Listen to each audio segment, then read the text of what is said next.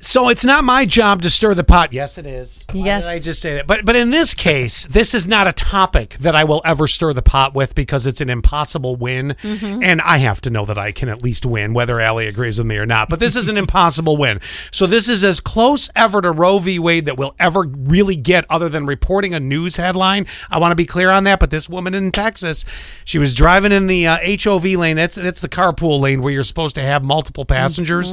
And she gets pulled over by the cop, and the cop's like, well, where's the other person? She's like, right here, 33 weeks along. And the cop kind of waved it off and was like, here's your $245 ticket. And she's like, well, wait a minute, according to the law, right, this is and this is all new, but according to the law, this is a factual situation, especially in a state like Texas where they're real strict on that too. There's like no blurring the lines with that. I don't know if they've done this yet, but I don't know. They might have like one of those like trigger laws that right away. I don't know if that's one of the states. I know Oklahoma did. Well, anyway, here nor there. So I said, is it right? I mean, should she be able to have this ticket dismissed? It's a big ticket, dismissed in court because of her argument and all that. And I mean, based on the law. Yes, she should. Can't pick and choose when it works for you, officer. Right, exactly. $34.90. I'm with you. I hope she wins. That's number one. Then $23.70.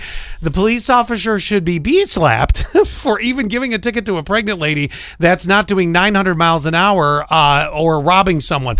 Here's the thing with that, though.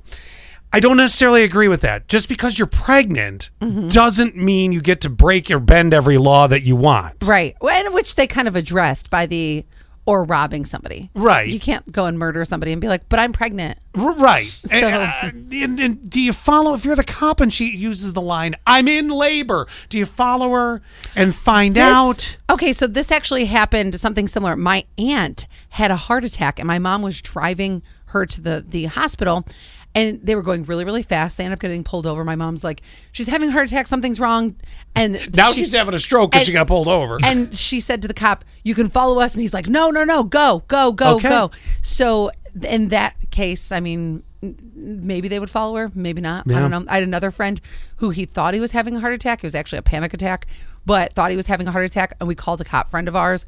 And we were like, what do we do? And it just so happened it was Easter Sunday. We were up at brunch on Seneca. Yeah. And he said, you go as fast as you can safely, but you also are going to honk your horn and flash your lights all the way there so people understand that you have an emergency. In case of emergency. I don't know if people know that that's the thing that you're supposed to do in case of an emergency. I guess I knew that because when I was a volunteer fireman and I had the blue light in my car, which nobody gets out of the way for, sometimes you give the flash and it would wake people up like, oh, this guy's going to get a fire truck. There's something going on. Yeah, you know? I think if I was, like yesterday, I was on a long drive. I think if somebody was doing that behind me, then yes, it would give me that indication of, I would hope, moving over or slowing down. Or wake you up to the fact you're there. Right. You're just in the lane. Right. It's funny you say that because I would have thought, oh, there's something wrong with me and they need me to like pull over or something. Well, that's what I'm you're saying. Getting out of the way. It would give you, it gives you I guess if you get out of the way then and they pass you, it's like,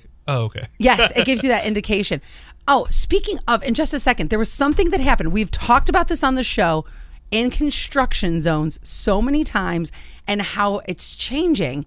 And I saw it for the first time yesterday on the highway. I was going from Cleveland to here. Yeah. And I thought, oh my gosh, they're now creating signs about something we talked about on the show. I'll tell you what it is next. Was this, by the way, the 8 miles in Erie that they redo 90 all the time? Every year, I-90 through Erie, PA, you're going to have construction. I was in traffic for over an hour. Oh, that sucks. At almost a dead stop. It was terrible. Real quick, just wrapping up here with this. 3386 is with us. Let's see here. 1132, dismiss the ticket. Can't have it both ways. 1631, also morning. But can she get... endangering the welfare of a child. I don't know that she was doing 100 miles an hour. She was just using the fast lane that she wasn't supposed to use. No, she was using the carpool lane. Yeah, well, usually it's faster. Well, yeah. I mean, I would like to hope. So I don't know that she was going 100 miles an hour. But either way, we all say dismiss.